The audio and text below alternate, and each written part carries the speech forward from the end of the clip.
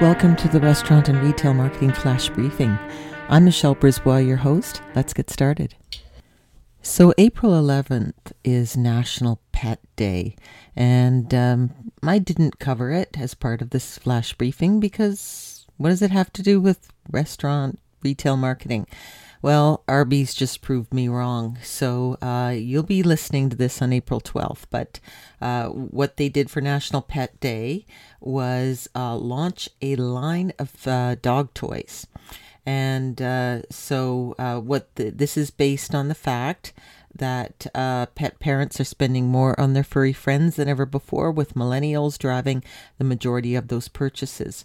From monthly gifts to adorable apparel, these buys are part of more than the $100 billion spent on pet-related products and services each year. So it's a large market.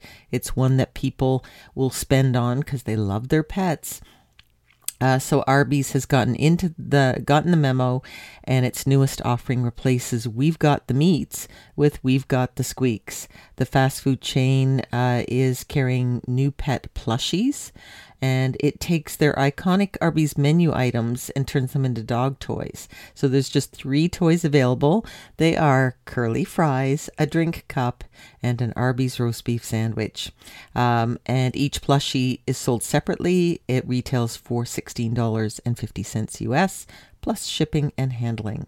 And according to videos, dogs seem to really like them.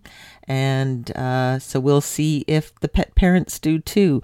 But there's an interesting trend there in terms of having something for the fur babies and tapping into that special place in the heart that people have for their pets. So April 11th, National Pet Day. Sure, there's lots more of these social media holidays. There's National Dog Day, National Cat Day, so there'll be other opportunities, but let's keep an eye on this one. Talk to you tomorrow.